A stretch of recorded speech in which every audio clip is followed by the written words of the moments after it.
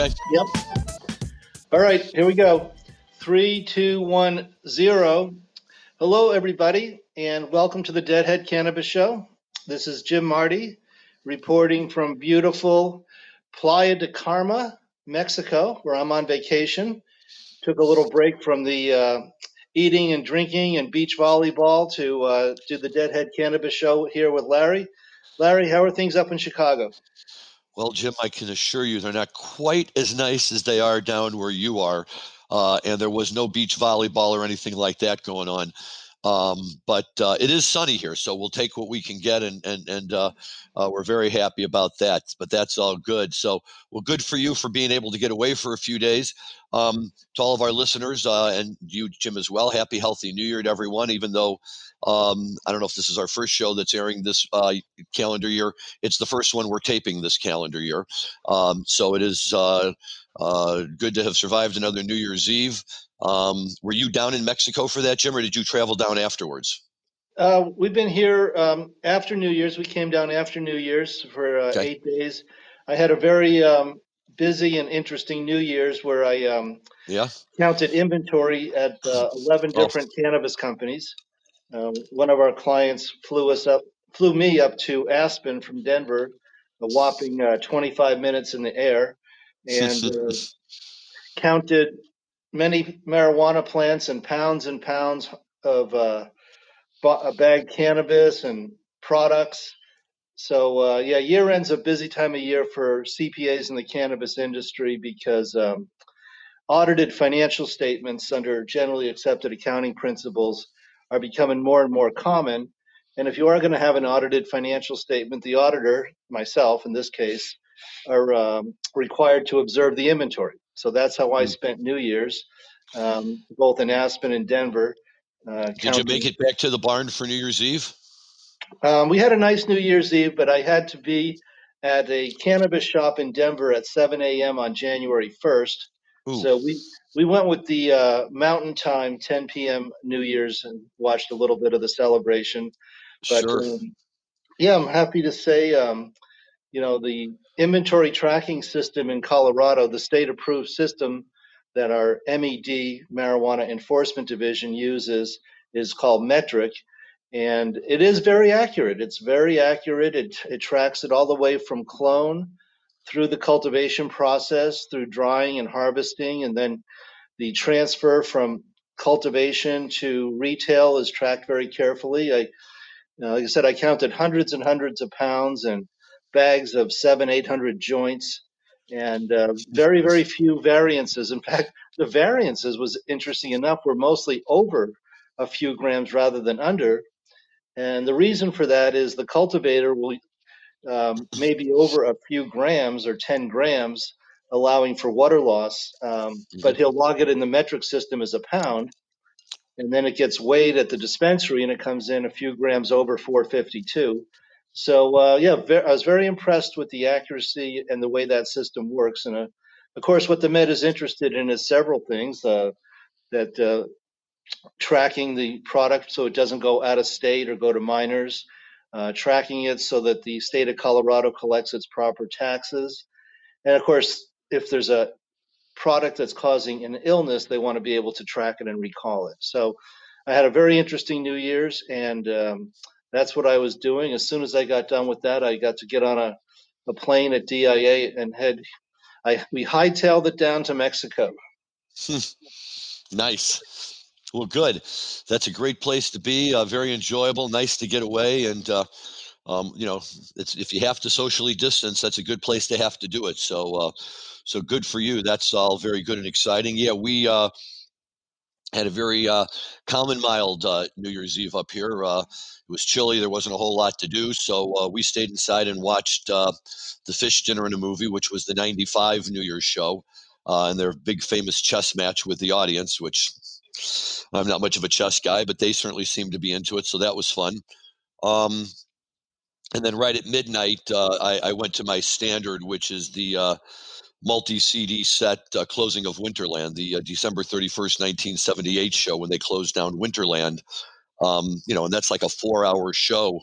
that, to put it in perspective now, when we used to see the New Year's shows, they would start the first set at 10 p.m. and be over by 2. This show started at midnight when they did it originally, and they played till sometime around 4 in the morning. And although I didn't play the entire show and stay up until 4 in the morning, all you really need is that Sugar Mag Scarlet Fire really right at midnight, I think, is a great way to launch the new year. It's a lot of fun, and the very small crowd that we had over here enjoyed it very much.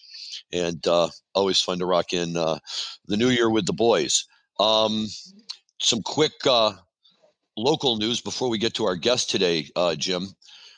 First of all, I know we've been talking about sales, and we've been looking, you were showing us the numbers from Colorado. Well, the numbers are in on Illinois, and Illinois' total combined marijuana sales, so both medical and adult use in 2020, is going to break $1 billion. Nice. And, for us, that's just absolutely amazing. And again, understanding that the entire market right now is controlled by the medical people. They obviously have all the medical licenses, and they're the only ones that have active adult use licenses while we wait for the state to award any of its other licenses. But that's just an amazing amount of money. And for those guys who went medical and really had to, make it through the rough, tough times, this is a good place to have come out on the back end, and financially going to be very well worth it for them. That is good news. Glad to hear it. We have great hopes for 2021 to be a great year for the cannabis industry. I think we'll be approaching 50 billion in legal cannabis sales, with about the same amount of still illicit market sales going on. So the trend is in the right direction. The companies are getting very large. We're working with much larger companies now who are coming into Colorado and acquiring the mom and pops that have been in business for 10 years. And they're burnt out and they're ready to move on. So these large companies are raising $7, $8, $10 million, and then coming in and buying 4 and 5, cannabis shops. And then the price in Colorado is still around 1 times revenue. So $1 million a year dispensary will sell for about $1 million.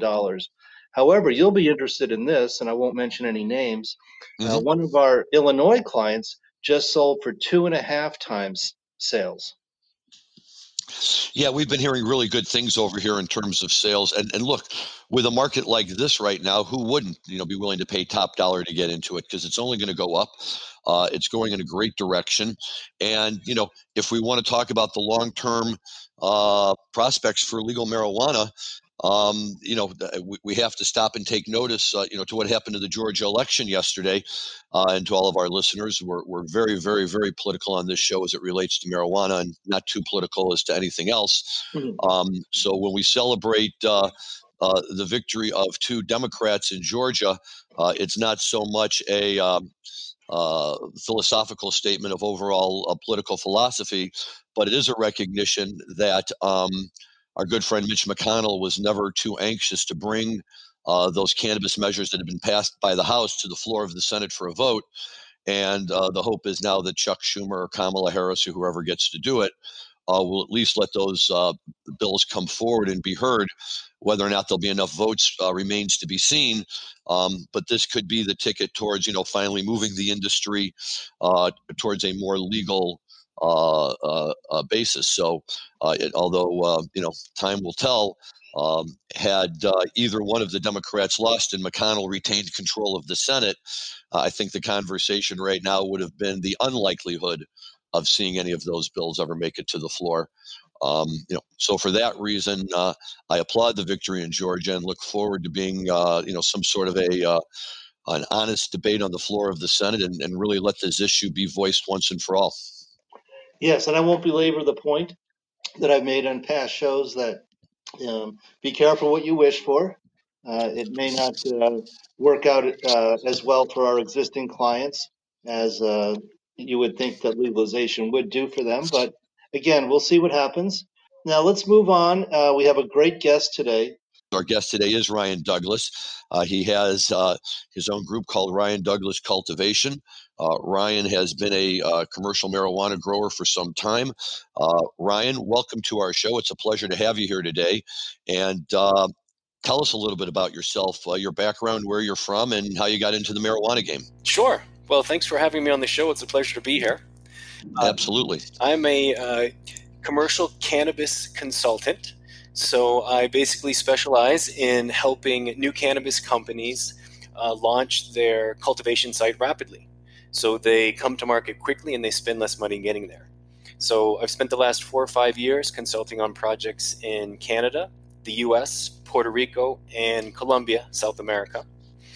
And prior to becoming a consultant, I directed cultivation for Canopy Growth Corporation. So they're one of the biggest players in the cannabis scene. And I was hired back in 2013 to help them launch their cultivation program. But prior to even touching cannabis on a commercial scale, my background in training is in traditional horticulture. So for 15 years, I was a commercial greenhouse grower of ornamental and edible crops. I worked across the U.S. in places like Mississippi, New Mexico, Maine, and Massachusetts. And that was really my background in training, and in retrospect was probably the best way to prepare me for commercial plant production in the legal cannabis space. And what triggered your move over into the legal cannabis space? Well, I've always been a cannabis consumer, but just fair enough, as are we. So you're among a like company here. Perfect. But given the illegality of the situation, I was just concerned about being a commercial grower, given the illegality of cannabis across the country. So I kind of kept my nose clean in a sense, and instead chose to grow flowers and vegetables for 15 years. But as states slowly began to decriminalize and legalize commercial cannabis cultivation, naturally I knew that's where I wanted to be. And it worked out well because a lot of the concepts and techniques used for growing flowers or vegetables commercially transfer directly to cannabis production. So it was really the best kind of training I could have asked for. What was the biggest single challenge for you in going from plants and vegetables and more traditional greenhouse growing to cannabis cultivation? Oh, that's a great question. Probably the biggest challenge was not being able to use some of the pest control products that we used as flower growers. So, no one plans on eating a poinsettia plant at Christmas time. So part of the production schedule involves a number of different pest control products to either keep insects or disease in check. And so now when we look at cannabis, I mean, we're really growing a medicine, and just the structure of the flower makes it almost impossible to wash the flower before it's consumed. So we have to be really careful about what products we use to protect the plant in certain growing environments. And so that really forced me to kind of think outside of the box in terms of how am I going to protect this crop from the diseases or insects that naturally would attack any monoculture or commercially grown crop. Okay.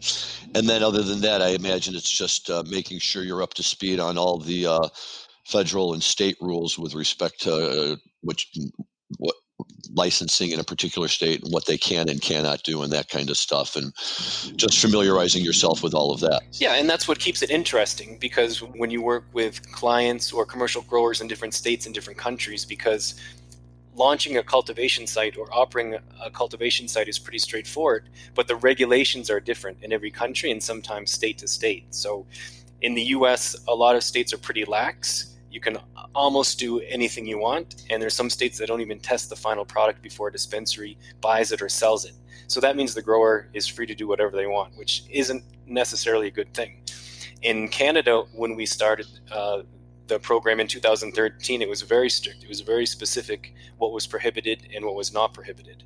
And then in places like Colombia, there are no products that are prohibited, but nothing can show up in the final lab analysis prior to selling the material. So that's what keeps it interesting, is the growing is pretty straightforward, but the regulations are different. So it really causes you to think creatively about how are we going to execute this crop.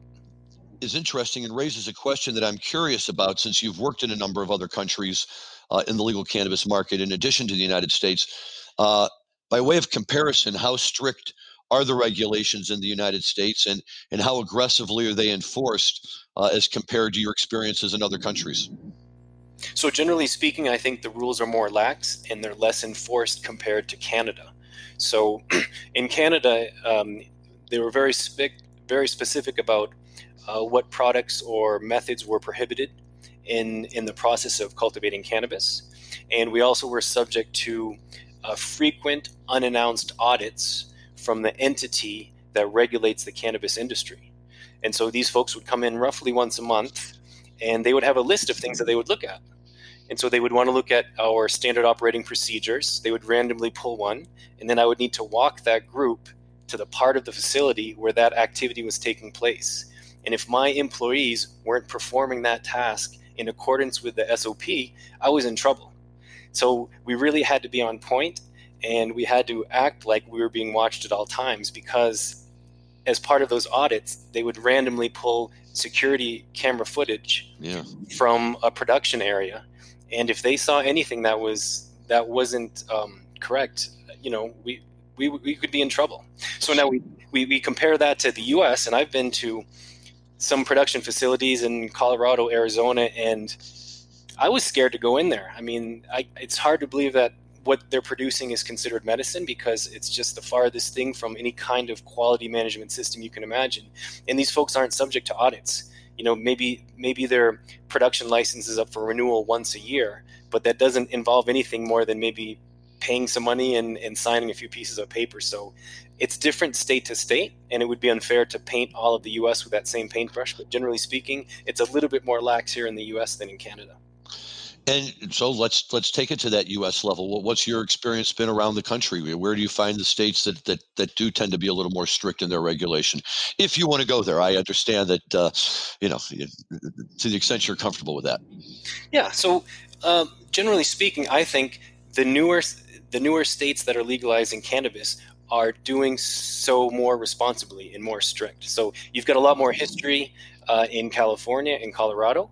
But I mean, just this past November, we've got a number of states that voted to legalize cannabis, either for medicinal or adult use.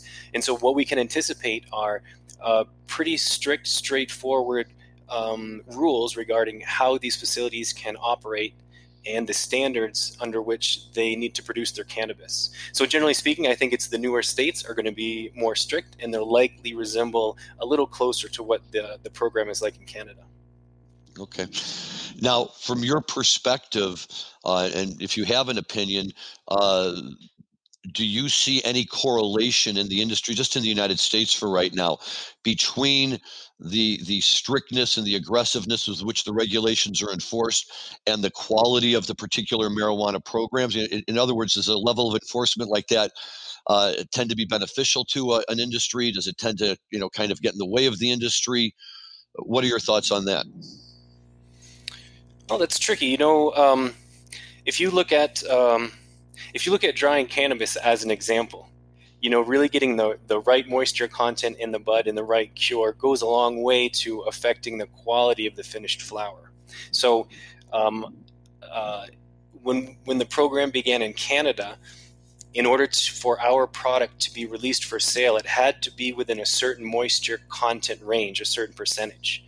And so what was acceptable for sale was actually a little bit drier than what the average home grower would want to keep their flowers at. So in order to stay compliant, that could be one example of where it negatively affects the quality of the finished flower. So in the U.S., when you don't have as many regulations, you can really get very artisanal about the drying and the curing process. So the finished flower might test a little high in moisture content, but in my opinion, that's not going to kill anyone. So sometimes those really strict regulations can negatively affect quality.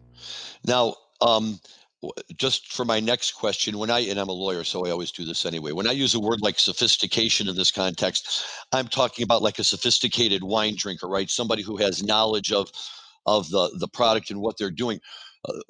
How do you see the U.S. market compared to other markets in terms of the sophistication of the consumer? Are we more of a party-hardy country where people are just looking for a good buzz as compared to maybe European countries where they're looking for a more sophisticated plant? Is it the other way around? Am I just, dreaming about all of this? What's your experience been? So the good news is that there's cannabis consumers worldwide that really appreciate good cannabis. So the difference, in my opinion, is that right now, and really for the next 2, 3, 4 years, I think the biggest market on the globe for cannabis is the U.S. because you have so many production facilities, you have so many dispensaries, you have so many places where you can buy it. And so that's just not the case in other countries. So even though the demand exists everywhere, it's simply illicit, but the demand exists for really high quality cannabis. There's just not the availability today that we have in the US. And I mean, even in the US over the next couple of years, I think we can anticipate seeing more and more states legalizing either for medicinal or recreational use. So I think we're on the brink of a really big boom in cannabis in the US. I think it's going to be the hottest market globally for the next few years. Okay. Now, do you think Illinois has been online now medically for 4 or 5 years, and adult use now for 1 full year. And so certainly the big, time cultivators, the Crescos and all of them in the world have had a chance to really, get going. Do you believe that a state can come online and within a few years create an industry that's capable of cultivating plants, let's say at the quality level of what we're used to getting from California? Or is that something that just has to be developed over time, and it's just going to take a few years for people to refine the process and get a few generations in before they can really hit those marks? And I'm not saying that to be critical of Cresco or anybody else. I'm just looking at it more along the lines of, here's something that was grown in the Green Triangle or at the Emerald Triangle, versus something that was grown, on the south side of Chicago inside a warehouse. And again, not to say you can't grow good stuff inside, but I think that people, kind of think of California outdoor grown marijuana as being like in a whole separate type of category. And, people are never going to really be able, I don't think, maybe you think I'm wrong, to really have a truly sustained, successful outdoor cultivation in a state like this where half the year it's freezing cold and, not good climate. And so can we look down the road and say, like with the wine industry, okay, we know California's there, but other states over time have developed, reputations for being able to crank out quality grapes. Are we going to see that with marijuana? So absolutely. I mean, what makes quality cannabis really comes down to two things, which is the genetics, so the variety, and the grower. So a big multi-state operator could make the same mistakes as a small craft grower in terms of selecting the wrong genetics to grow and sell, or hiring the wrong grower to manage the program. So I think we would want to look on a case-by-case basis by the company that's growing. But absolutely, it's possible in a very short time for an individual state to develop a booming economy for either medicinal or adult use cannabis. Absolutely.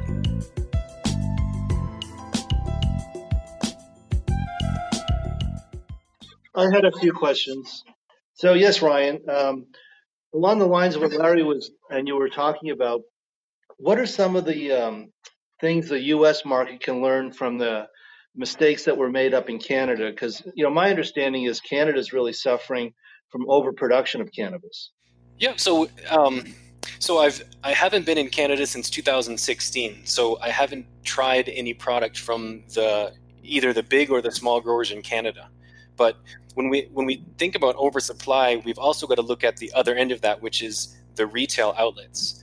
So what I've heard over the last few years is that there's not that many retail outlets in Canada. So if that's the case, then that could be part of the oversupply problem.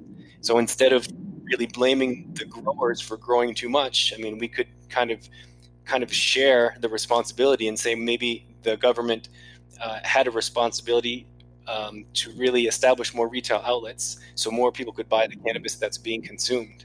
But when we flip and look to the U.S., every time a state legalizes cannabis for adult use, the exact same thing happens. Is on the very first day of sales, you see lines around the block of these dispensaries that are selling, and they usually have to limit the amount of product they can sell to consumers, and inevitably they sell out within like the first 2 or 3 weeks. And sometimes they have to close down and they only open their shop for 3 days a week until the capacity builds up. So I think the situation in the US is a little bit different. The demand is definitely there.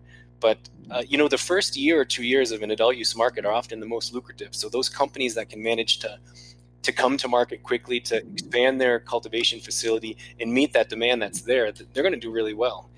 And in those situations, everyone wins because the business is bringing in revenue and the consumer has a place to go to purchase what it is they want to consume. So it's kind of a win-win for both parties. Very good. And can you just, for our listeners, tell us the name of your book again? Sure. It's called From Seed to Success: How to Launch a Great Cannabis Cultivation Business in Record Time. So what are the mistakes to avoid then if you are thinking about doing say you're starting to build a 100,000 square foot cultivation from scratch? Sure. So probably the top three, I like to think of them as the 3 Gs. It's an easy way to remember it: genetics, grower, and greenhouse.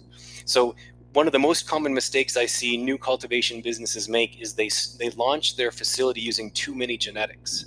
So we all like variety, and when you go into a dispensary, there's oftentimes dozens of different flower varieties to choose from, but there's very few skilled growers that can manage more than 8 or 10 varieties at one time on a commercial scale, especially in a startup setting. It's very complicated because you've got a brand new facility, you've got a brand new grower, you've got brand new regulations, and startups generally aren't very pretty, so there's a lot of stuff that goes wrong. And so in that scenario, it's almost impossible to manage too many varieties. And I've had clients in Colombia that wanted to start with upwards of 50 varieties in their very first year of cultivation. And so that is almost impossible. So the first mistake to avoid is too many genetics. I tell companies start with maybe 5 or 8, a maximum of 10, because if you can't successfully launch your company and grow 5 varieties, you'll never do it with 50. So the second mistake to avoid is hiring the wrong grower. Oftentimes, people hire for cannabis knowledge, but not plant production experience. And so the difference is if you hire someone that knows a lot about cannabis, that's really a cannabis aficionado, someone that knows a lot about varieties and consuming cannabis, they know a lot about the plant, but what they sometimes lack due to lack of experience is production planning skills, facility management skills, and people management skills. And those are just as important as cannabis knowledge when you're working on a commercial scale facility. So minimize the genetics, hire a really good grower.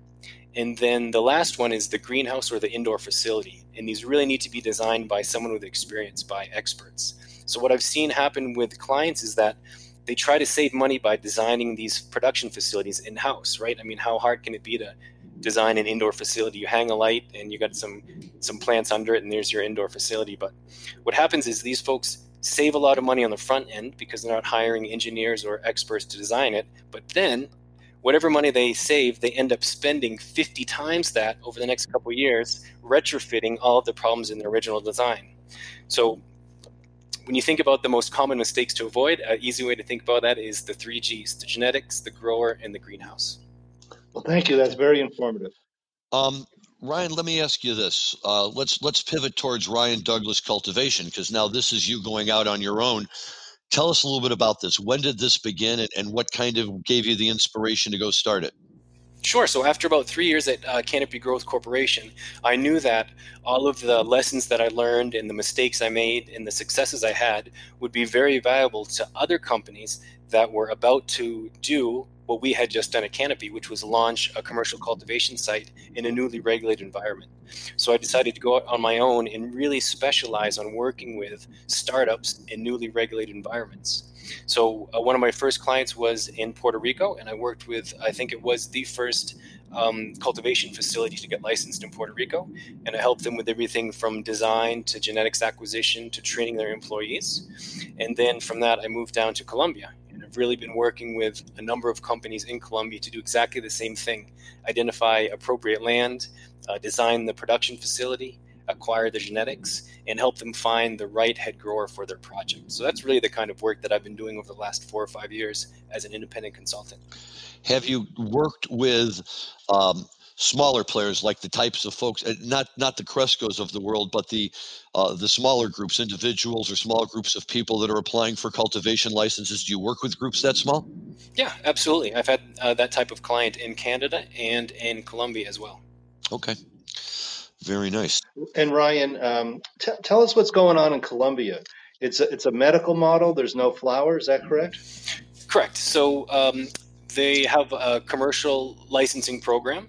So growers are allowed to export product that can only be destined for medicinal markets and it has to be in some kind of extracted form. So no dried flower, and nothing that's destined for a recreational market.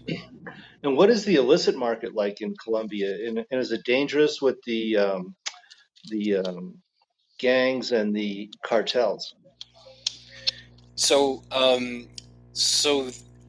cannabis, in my perspective, isn't one of the things that fuels the cartels or the guerrilla movement in Colombia. It's other things, different drugs. But cannabis is really it's really pretty benign. I mean, it's really common. It's really easy to grow, and it's very inexpensive. So if you buy cannabis on the street, it's about 60 cents a gram or less. Wow.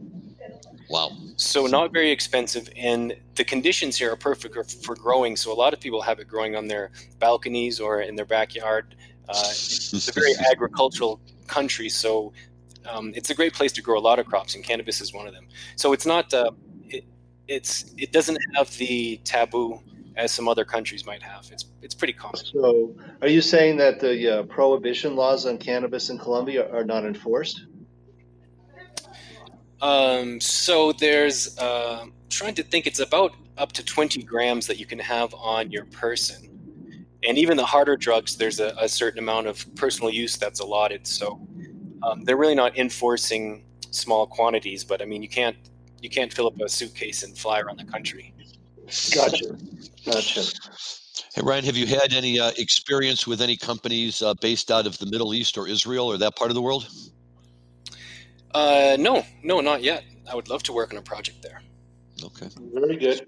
Can you tell us, we're going to switch over and talk a little bit about music, but before we do, two things. Can you tell our audience where they can get a hold of your book? Because I certainly would like a copy. And we'll turn it over to Larry to see if he had any more questions. Yeah, well, certainly we'll find out your book, email address or a web page where people can go to get in touch with you. And can people reach out to you and ask initial questions and that kind of stuff, as a preliminary before signing an agreement with you? Yeah, absolutely. So the best way to get in contact with me is through my website at douglascultivation.com. You're welcome to shoot me an email or give me a phone call. And in the next few weeks, I'll have a page set up where you can purchase my book. But for right now, it's only available on Amazon. So that's both the paperback and the ebook version. And if you just Google From Seed to Success, it'll come up pretty quickly. Cool. Very nice. Well, that's exciting stuff, man. Ryan Douglas of Ryan Douglas Cultivation, a world-class cultivator. Thank you so much for taking the time to answer our questions today. We are getting to that point in the show where Jim likes to start talking about music. So even when he's in Mexico having a good time, I like to keep him happy. So Ryan, we'll ask you the question that, of course, our audience is really waiting to hear, and that is, how many Grateful Dead shows have you seen? So probably 2. I saw the Jerry Garcia Band in my home state of Maine, and I went to see them in New York, I believe. So I was 18 at the time. That would have been 1994. I forget exactly where it was, but that was a fascinating show. Okay, so you've seen them. So you at least you have that connection. Very good. Yeah. We've always liked them. The music, and one of the things that Jim and I always get back to, though, that really separates them, and maybe from any other band except perhaps Fish, because they kind of encourage the same thing, is this sense of community where you can go around and you can be with people before the show, after the show, in the parking lot. And one of the features of a good Dead show is you can bring good weed and make a lot of friends, or you don't have to bring any weed and still make a lot of good friends. And, back in the day, for my buddies in Ann Arbor and other places who were dabbling in the art of cultivation, and, really wondering whether they were successful, there was no better way to determine than, to bring an ounce or two with you, go on tour with the Dead, and, judge what kind of reactions you got from the Deadheads. And for some people, I guess that could make or break their career in that regard, although Deadheads probably tend to be a little bit too discriminating, even if they don't always know what they're talking about, but they certainly try. For every time you go to a Dead show and you find a Deadhead, he goes, "Oh, you think your stuff is good, man? Try mine. Mine's the best stuff ever." And it keeps keep people moving and having some fun. What music do you listen to? Oh, I like a little bit of everything. I mean, I love the Grateful Dead. Since I'm a smoker, I like reggae music a lot. Okay. I've spent 5 years in Colombia, so now I listen to a lot of salsa and reggaeton. Excellent. When I'm writing or studying, I like classical music. I mean, even when I'm driving through the country in Maine in the summertime, I like country music. So I'm pretty easy to please. Okay, well, that's an all-around country, all-around music kind of guy. There's nothing wrong with that. Just appreciate the music that you're listening to at any given time. Yeah. Yes. Do you remember where you saw the Jerry Garcia band in Maine? Yeah, that was at the Portland Civic Center in Portland, Maine. Okay. I went to a fabulous Grateful Dead concert in Lewiston, Maine. I believe it was in 1980. Wow. And it was a great long show. And one of the things I remember about it is there was a pretty long set break, and there was these guys that opened up their van, and they were a mobile tattoo parlor, and people were lined up to get tattoos. You could have your Grateful Dead Steal Your Face tattoo in time for the second set. Hey, Jim, Lewiston, isn't that where Muhammad Ali beat Sonny Liston back in the day? It could be. Okay, I'm wondering if you didn't just wind up walking into the same darn arena where that happened. But Ryan, it was at the fairgrounds. Oh, at the fairgrounds. Okay. At the racetrack. Cool. Very nice. So a nice day when you could be outside and enjoy yourself. Yes. Well, one comment I would make is that I would certainly come back here to the Yucatan Peninsula to see Dead and Company if they do it again in 2022. Oh, playing in the sand. Yes, it's a beautiful environment. Are you at the place where they play when they do it? I don't know. From the airport, you fly into Cancun, Mm-hmm. and then it's an hour south along the Caribbean coastline, Mm-hmm. and it's lined with resorts, gated resorts. Pretty heavy security to get through the gate. Mm-hmm. But there's just resort after resort. And what I've learned being here is that 20 or 25 years ago, this part of Mexico didn't even have electricity. So all this has been built up in the last 20, 25 years. Okay.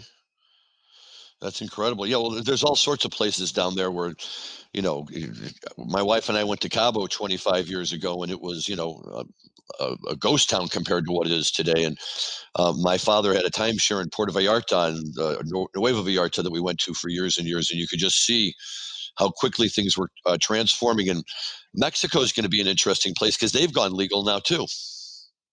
Well, that's not exactly true. No? Okay. I thought that was true. I guess it's in the works, but it hasn't happened yet. Ryan, do you have any insight on that? I believe they've delayed a decision until April of this year.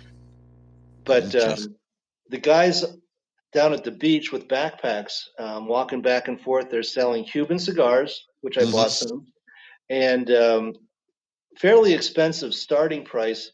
They're selling an ounce of illicit market cannabis for $70. Oh, wow. And I said, really? Our eighths in Colorado are $20.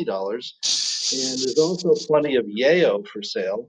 I've stayed away from those just because I'm a little paranoid doing drugs in a foreign country. Understood. The Mexican jails are nothing that you want to be involved with.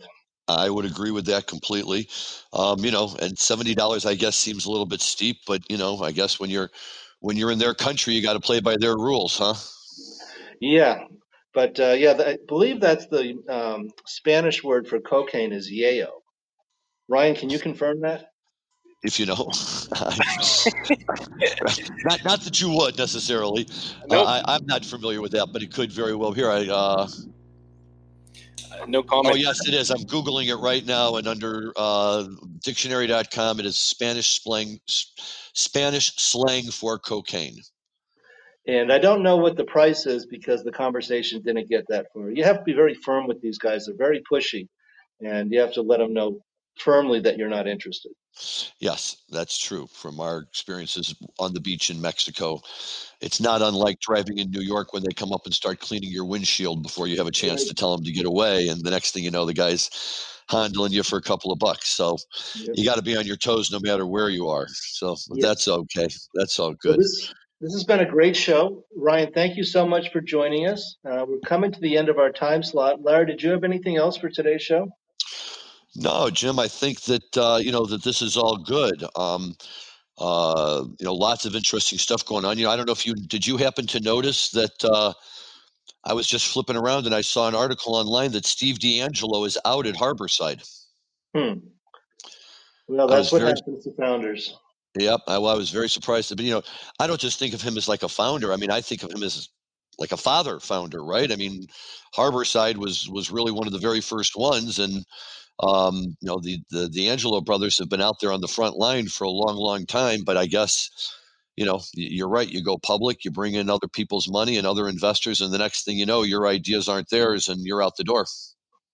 Yes, and well, I really like Steve D'Angelo and have met him several times and had great conversations with him. Mm-hmm. I did hear people say that he was not the best person to be the leading face for the cannabis industry. So maybe there was some pushback there. Who knows? I will defer to the people who knew him best, because I've only met him a couple of times myself, found him to be very, very pleasant and nice. But that partly puts me in the position to be a judge on that. So at any rate, thank you again to our guest, Ryan Douglas, for being on our show today. We really appreciate it. Our listeners can go online to our website, and you'll be able to find Ryan's information there. So you can speak with him and look into information about possibly buying a copy of his book. So we do thank you for being on our show, and hopefully we will talk with you again soon. No, thank you. It's been a pleasure speaking with you guys. It's been real fun. Very good. Great. And Jim, have fun in Mexico, and don't forget your sunscreen. Will do. Ryan, one more time, the name of your book and where they can find it. From Seed to Success, and you can find it on Amazon. Thank you very much. This is Jim Marty saying over and out from Playa del Carmen, Mexico. And this is Larry Mishkin saying over and out, not from Playa del Carmen in Mexico, unfortunately, but from lovely Chicago, Illinois, where it's dark and it's cold, and I'll just be sitting inside all night.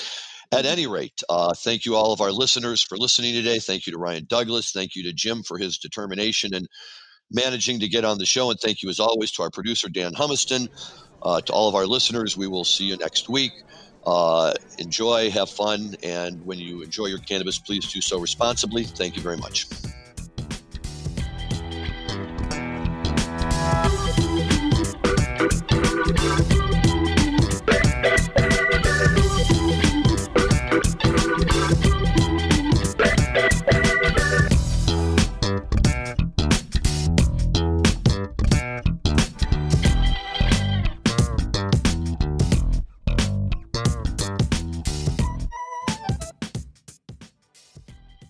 Thanks for listening to today's show.